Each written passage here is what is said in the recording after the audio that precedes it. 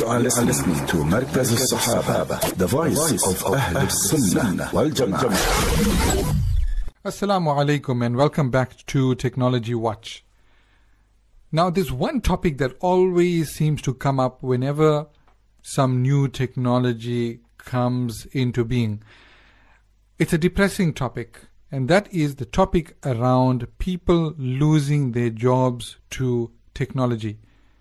And never before has there been a time like today when technology is moving so fast, when artificial intelligence is growing in leaps and bounds, and the fear among people, and I'm not just talking about lay people, I'm talking about even professionals, experts in the field, media experts, journalists, all raise the same concern.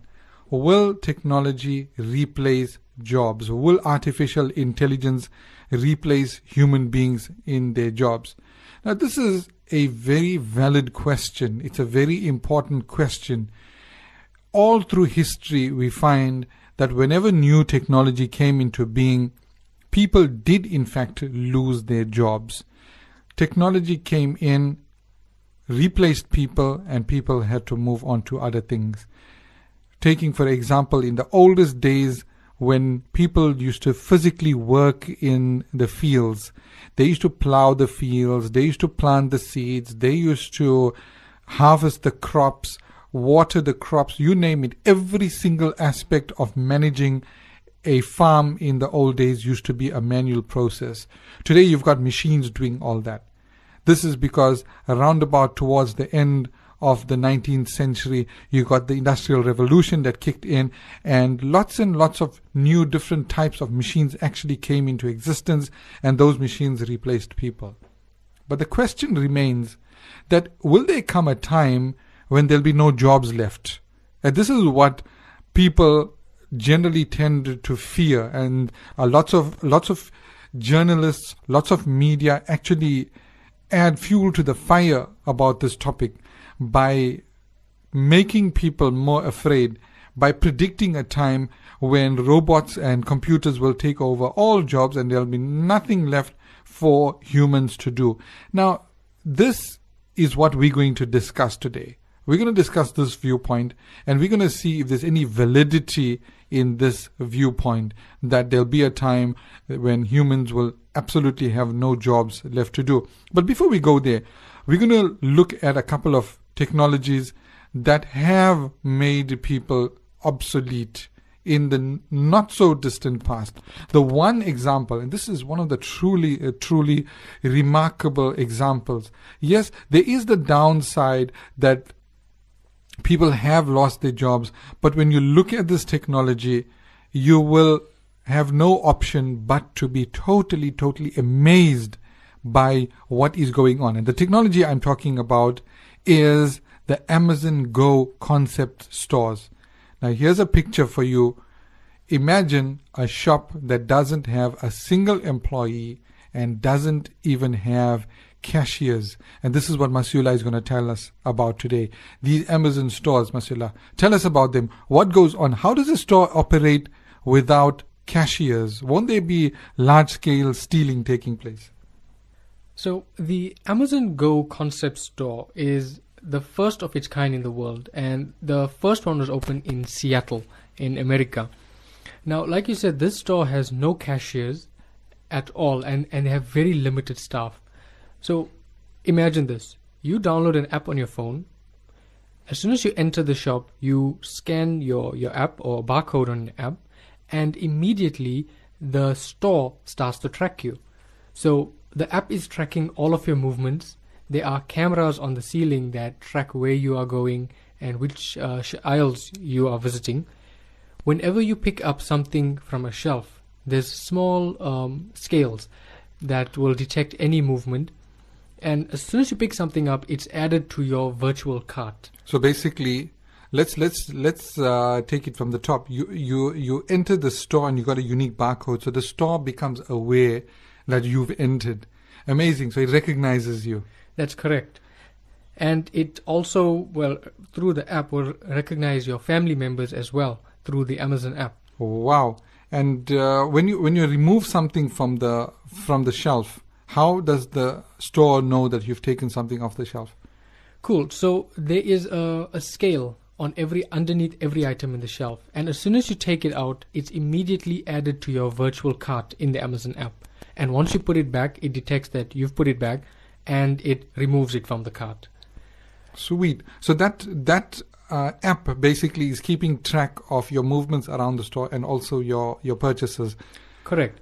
And there is also some deep learning and AI. Now, we've seen Amazon experiment with AI with its Alexa, and what this will do is, as things, while your home is connected to a smart hub, as things get finished in your home, the Amazon app or Alexa will remind you to buy things, and the next time you are in the shop, it will recommend these things to you.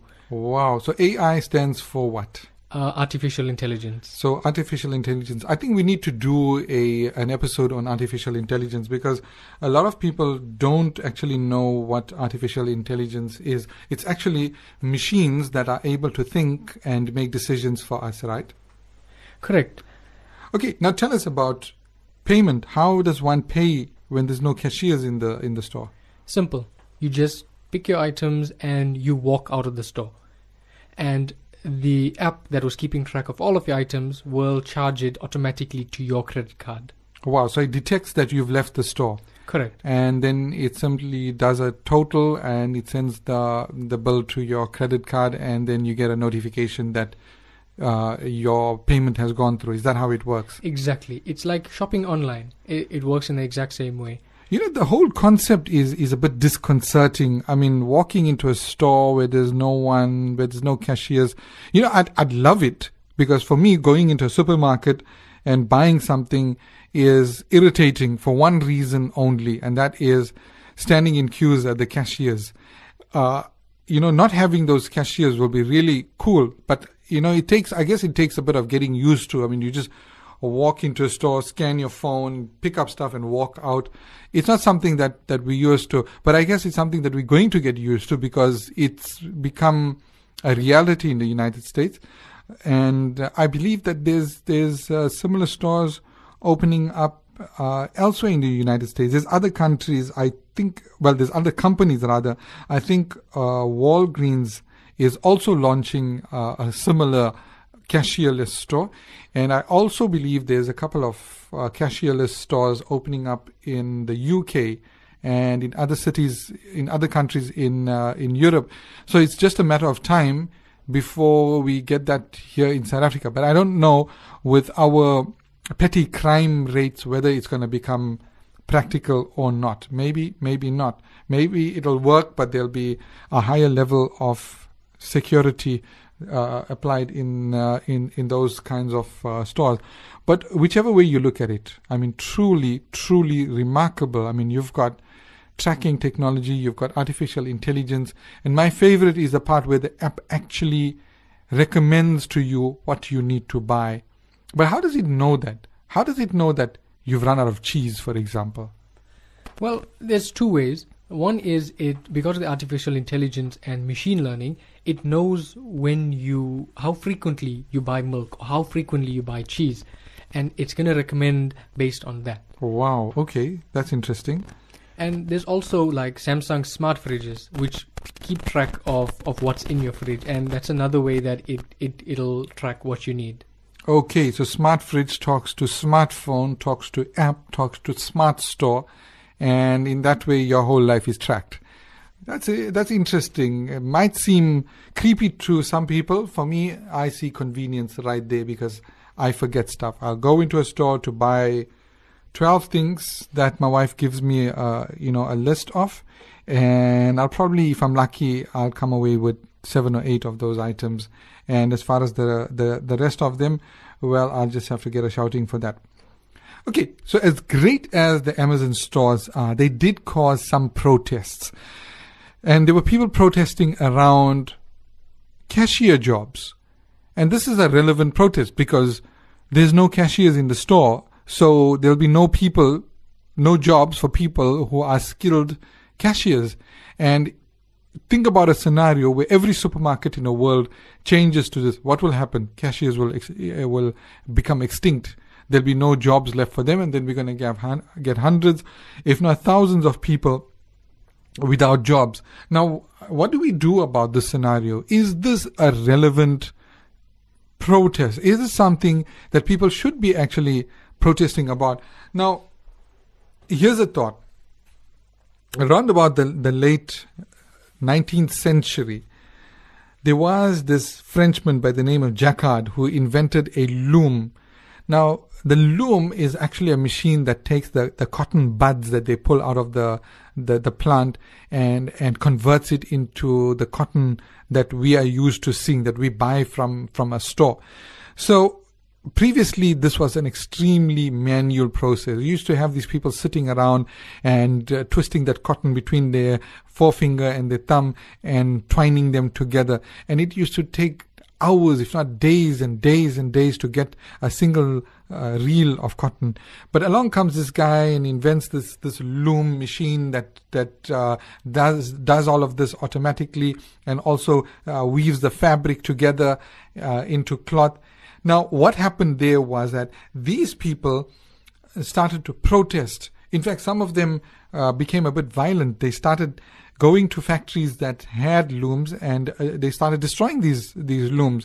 And the protest was about job losses. They felt that all the loom workers in the country were going to lose their jobs. So hence these machines were bad, they were evil, and they were going to cause misery to lots of people. And that was true in a way. This machine would do the job of a number of people, and in much quicker time than a human being would do. And not only that, but a better quality of work would be produced by these looms. So the question arose. It was a moral dilemma. Do we step into the world of technological advancements? Do we give that preference, or do we give preference to people who may lose their jobs? Naturally, it wasn't the factory workers or the factory owners that made the decision ultimately. You know who it was? It was the consumer. The consumer is the one that made the decision. And the decision, as we know, looking back in history, was that the loom workers went extinct. And the loom continued, and the loom thrived until today. Now, why did the consumers make such a decision? Simple. It all has to do with convenience and economics. Let me explain. When the loom came into existence, people started to get cheaper clothing they started to get better quality clothing much cheaper.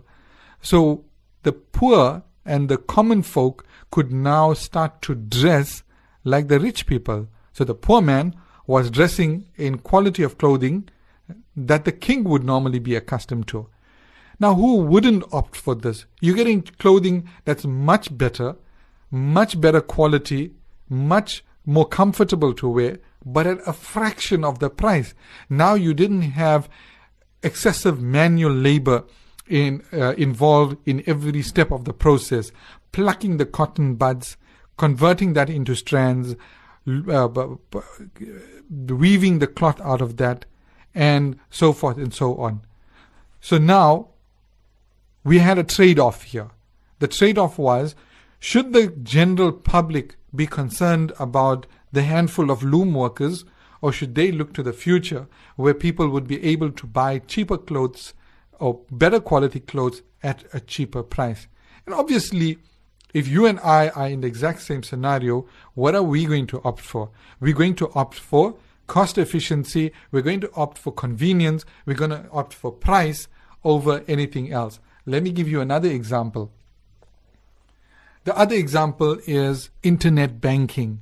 Now, internet banking has transformed our lives. It has transformed our businesses in ways that we cannot ever imagine a life without it. I mean, you can sit anywhere. You can be in a car, you can be in a train, in a bus, in a plane, you can be in another country, and you can do all of your banking. You can transfer funds, you can pay people, you can start, or you can open up an account also, all using your computer, your tablet PC, or your cell phone. This is amazing convenience for us. Now the question is, did we not realize that when internet banking came into existence, so many tellers would have lost their jobs? And they did. Lots and lots of banks didn't need as many branches anymore, so they downsized. By downsizing, what did they do? They closed down branches, or they took large branches and they downsized them into smaller branches, and they laid off dozens and dozens of tellers because there was just no more need for tellers anymore. Now, that's a moral dilemma for us. The question arises that who do we give preference to? Do we give preference to ourselves? Do we prefer the convenience, the security, the safety of doing internet banking in our own homes, in our own businesses, in our own offices and institutes? Or do we give preference to the bank tellers, the poor bank tellers that are going to lose their jobs? Now, obviously, and again history bears testimony to this, that we didn't give a second thought to the bank tellers, because we all dived into internet banking, we all jumped into it, we all enjoyed, we all take extreme pleasure in doing our banking on our cell phones, rather than having to step out of our homes and offices and going to a bank, standing in a queue, facing whatever security issues there may be, and doing our banking at a teller. No one, given the opportunity, would opt for going to a bank and doing the banking at a teller, unless of course you have physical money that you need to deposit. That's a different thing altogether. But where you're doing general transfer of funds and your general banking, then obviously all of us are going to opt for doing our banking in the way that's most convenient to us. So that's what happened in the days of the Jacquard loom. The public, the general consumer, found cost effectiveness, they found quality, and they opted for that. So it wasn't the technology, it wasn't the looms that put the loom workers out of the fabric weavers out of jobs. It wasn't that. It was economics. It was the fact that people could get cheaper, better quality clothes for cheaper. And in the same way, around the late 20th century, it wasn't internet banking that put people out of business. It wasn't internet banking that made tellers lose their jobs. It was us. It was us, the general average consumer. We found convenience, we found safety, we found cost effectiveness, and we went for that. And that is what put these people out of a job. It wasn't anything else. In the same way, there's so many different industries that are being radically transformed. I mean, today, retail has moved onto the internet. It's not so prevalent in South Africa, but in other countries, it's a big thing. Amazon came from nowhere and is now one of the biggest retail companies in the world. Why? Because people are better off doing their shopping from their own desks. You can do your shopping from your office desk. You can do it from your shop, from your home, from your institute, wherever you are. You can do it on the move. As long as you got an internet connection, you can buy stuff and it will be shipped to you. Fantastic, super convenient. And because Amazon cut out the middlemen, prices are even more realistic. Amazon sources out these items right at the very source in the factories. Now, you can't beat convenience and pricing like this. So it's this concept of the online store that's replacing the physical brick and mortar stores. So the ultimate conclusion is that it's not technology that replaces these people or takes away jobs. It is the convenience, it's economics, it's the general consumer. It's what they opt for. Now, as far as people losing their jobs, what happened to the loom workers? If you go back to the late 19th century, what do we see? We see that there is a system at play. These people went into other professions and they survived. And not only did they survive, but with industrialization, not just in the fabric industry, in pretty much every industry, including agriculture, technology replaced people, but people moved on to other things. So the population of the planet between the late 19th century and today doubled and tripled and quadrupled. Now there's a lot more people on the planet than there ever was. But everybody is finding something to do. There is, except with the handful of a percent of the population that's unemployed, generally we find that even though the population is growing, there's always something for everybody to do. There's always professions that are coming up that people are getting into. So this brings us back to the spiritual aspect of jobs, work, business, professions. It's simple, that every person is born with their own risk. Every person is born, and Allah Ta'ala looks after people. He's creating people, He's putting them into the world, and He will always look after. So what we're going to do is, we've run out of time actually. What I'd like to do is to talk about careers of the future. What careers people should actually be getting into. Let's pick that up in another episode, Masula. Perfect. I think that's a lovely topic. Fantastic. So for today, it's a wrap. This is Technology Watch. I'm Bilal Kathrada. And I'm Masihullah Kathrada. And we hope to catch our users next time. You are listening to Markaz Sahaba, the voice of Ahl Sunnah wal Jama'ah. This is The Amazing Beauty of Creation. I'm Bilal Kathrada. And I'm Talha Kathrada. And this is the show that brings you up close with the universe around you. Assalamu alaikum and welcome to The Amazing Beauty of Creation. I'm Bilal Kathrada. And I'm Talha Kathrada. And after today's episode, you might think twice about going near the beach again.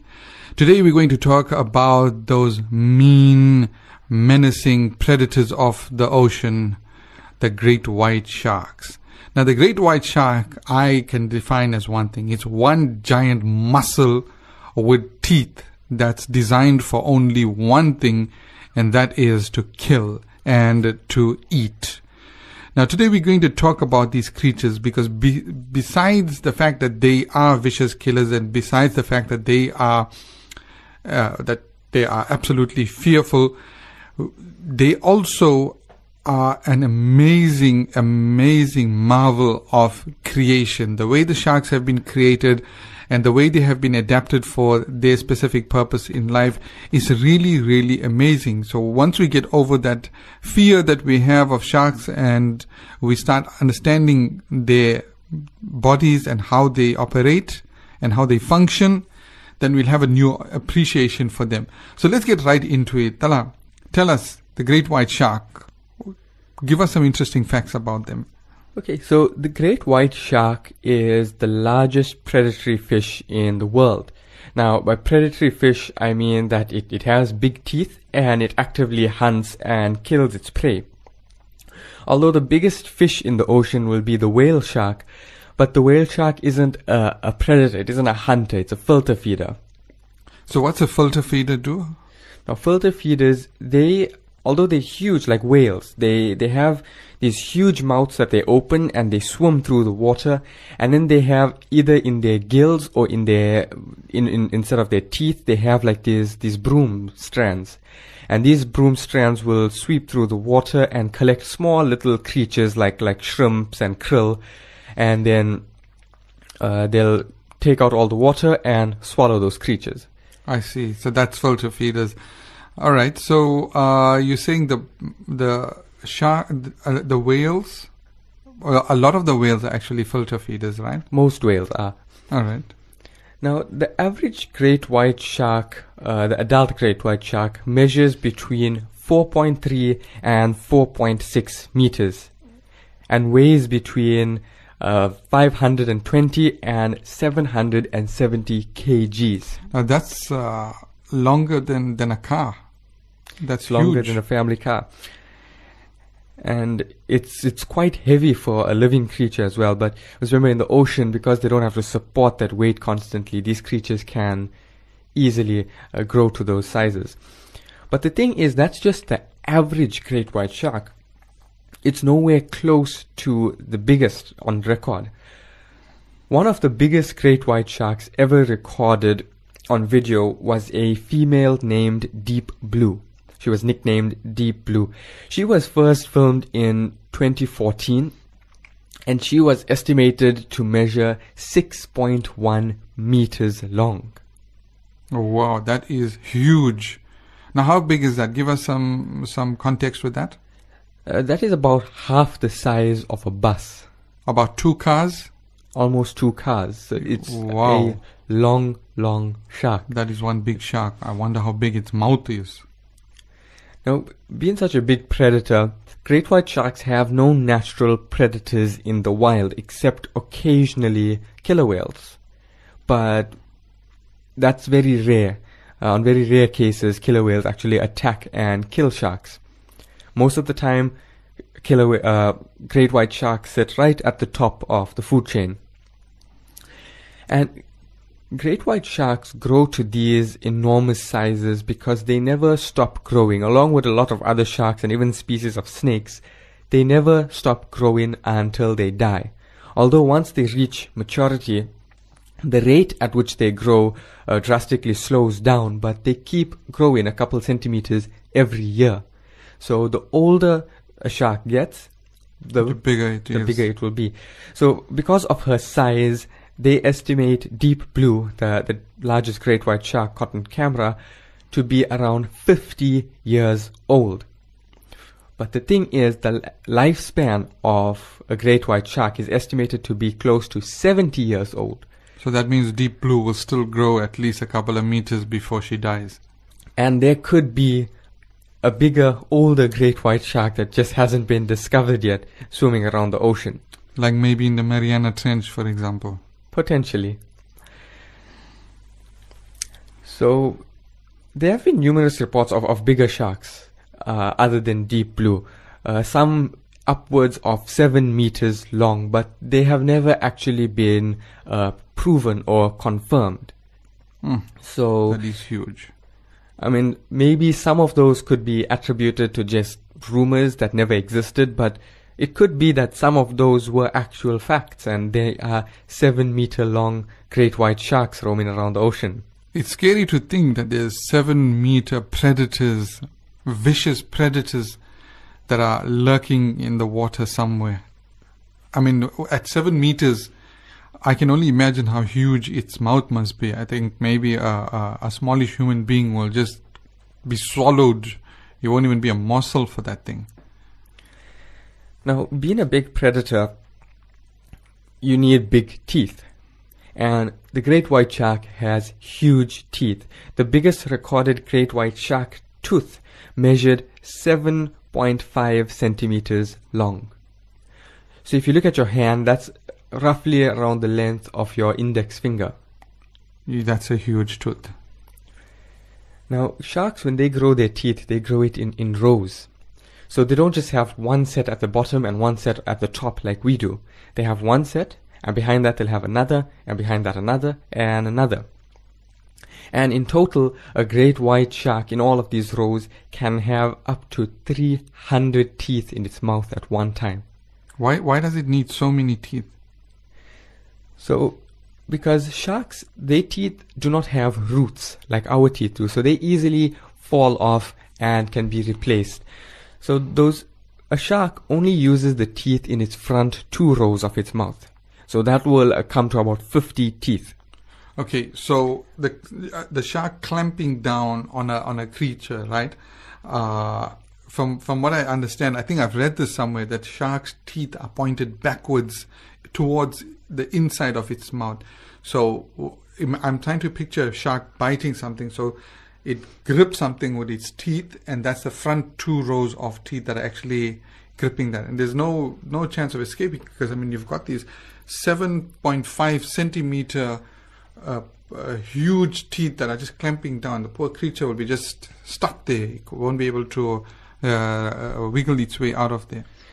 Now, if it's a bigger prey that the great white shark is biting into, it'll often thrash about and try to get free. And in doing so, although it might not escape all of the time, it could potentially knock out 1 or 2 of a great white's teeth. A great white shark, on average, loses about 2 teeth a week. Okay. Now, whenever a great white shark loses one of its teeth, a tooth from one of the previous rows will sort of roll forward and take its place. Oh, wow, that is amazing. So the skin in the shark's mouth kind of acts like a conveyor belt that carries teeth from the lower rows to replace the ones that fall off or get damaged from the higher rows. That is amazing. Now, if you look at this, you see the beauty of Allah Ta'ala's creation here. You see the wisdom of His creation, and you see the brilliance of His design here. Because think about it like this, right? A land predator, take a lion for example. The lion will grip its prey not with its mouth but with its claws. That's the first thing. It'll catch the prey with its claws and then bite it, and it'll hold the creature down with its own weight and bite that creature. So there's not as much pressure on the teeth. If the lion had to hunt entirely using its teeth, it would also lose a lot of teeth. And within a couple of years, it won't have any teeth at all, and it'll be a completely useless predator because it's only got gums left and no teeth. But if you think about a shark, the shark doesn't have arms, it doesn't have claws, and it doesn't have anything with which to hold its prey. The only thing it's got is that mouth. So, hence, the dual rows of teeth to ensure that the prey doesn't escape, and also the replaceable teeth. Now, if it's only source of holding, the only way to hold that prey is with the teeth, it's only natural to assume that those teeth will come off regularly. And the fact that the teeth don't have roots, meaning that if the shark does lose teeth, it's not a painful thing like us if we have to lose teeth, because our teeth are plugged into our skulls, but the shark's teeth are just almost just placed there. So if the tooth comes off, it would be something like, for us, a hair falling off. It's a painless thing. So the shark will lose that tooth and replace it. But tell me, do sharks have an infinite amount of teeth? Sharks never ever run out of teeth. They just keep producing more and more as older and damaged teeth fall off. So the average great white shark can go through more than 30,000 teeth in their lifetime. Oh, wow. Now, this is the average great white shark that lives to about 30 years old, but naturally, the longer a shark lives, the more teeth it will go through. And a shark as old as Deep Blue could have easily gone through 50,000 teeth by now. 50,000 teeth, that's a lot of teeth. Now, tell us something about the biting force. I mean, you've got these big teeth, you've got this mechanism where the teeth can be replaced. How much of pressure do those teeth put? Because, I mean, one is having sharp teeth, the other is, having that kind of biting pressure. What can you tell us about that? Now, in 2008, the scientists using 3D scans and computer models of great white sharks, they estimated the strength of its jaw muscles, and using that, they estimated its bite force. And the great white shark's bite force is thought to be somewhere around 1.8 tons per square inch. That is mind-boggling. So that means for every square inch of the shark's jaw, there's like someone placing a 4x4 van on top of you. Okay, so I'm trying to picture this, right? I'm trying to picture what you're saying. So imagine these row of teeth lined up, and above each tooth, there is a 4x4 bucky pushing it down, the weight of the 4x4. And with that force, the shark is biting its prey. Have I got this right? Yeah, so it's basically like, okay, let's just take a watermelon. So we take a watermelon, we place it on a table. You take a sword and you place it on top of that watermelon. And then you place, for every square inch of that blade, you place a 4x4 bucky. That watermelon is history. And that's the force of which a great white shark bites. So wow. When it bites, it's going through flesh, it's crunching through bone. There's nothing stopping those jaws from closing down. There's some strong muscles there. There's one more feature. Besides its enormous teeth and that crushing bite force, there's another feature that I'd like to talk about that makes great white sharks such formidable predators in their environments. You see, most fish are cold-blooded animals. So they're not like mammals that can regulate their body temperatures. They need external forces like the sun to heat them up. So this is why that fish are found largely concentrated in warmer tropical areas like reefs. And fish that you do get living further away from those areas, especially in the deeper, colder waters, they have very slowed down metabolisms and they move very slowly through the water. However, when you look at the great white shark, it not only lives in these cold waters, but it's also an extremely fast and active predator that's constantly on the hunt for prey. So how does a fish manage to live in these cold temperatures and be a fast, active hunter with such a high metabolism? Well, this is possible through an ingenious design mechanism in the shark's body. You see, on either side of a shark's spine, they have these huge muscles that run almost the entire length of the shark's body. Now, these muscles power the shark's tail. Now remember, it's a very big shark and moving through water requires a lot of energy or a lot of strength. So those muscles are extremely strong and they power the tail of the shark. Now with any muscle in any creature, as the muscle moves, it generates a little bit of heat. Okay, so you take a run or you do a workout, then you feel your muscles. And you feel warmer. Okay. Now, this happens for all fish, but for most species of fish, this heat is not really conserved and is lost to the surrounding waters. Okay. But sharks have a way of maintaining that heat. So they have these veins that don't carry the heat away from those muscles, but they rather circulate that heat and carry that heat back towards the muscle, to keep the whole central part of their body warm, and enables them to maintain a body temperature about 18 degrees above the surrounding water. So what you're saying is these muscles, because they're so big and they're so active, they're generating heat all the time, right? So the veins are basically wrapped around these muscles and the blood passes through those veins, and as the blood is passing through those veins, they get warmed up by the muscles. Is that how it works? Very similar. And another thing that they do is, picture this. There's one stream of veins going towards the muscle and one stream of veins going away from the muscles. Now, the veins coming towards the muscle have cold blood inside them, and the veins coming away from the muscle have warm blood. Okay. Now, instead of that heat being transferred away towards, say, the surface of the shark's skin where it will make contact with the water and get cooled off, the heat from that warm vein transfers to the cold vein, and then that cold vein pumps towards the muscle. So that heat is constantly being sent from the warm veins to the cold veins and back towards the muscle. Wow. And that conserves that heat and makes sure that the shark can maintain that higher bodily temperature so it can actively hunt.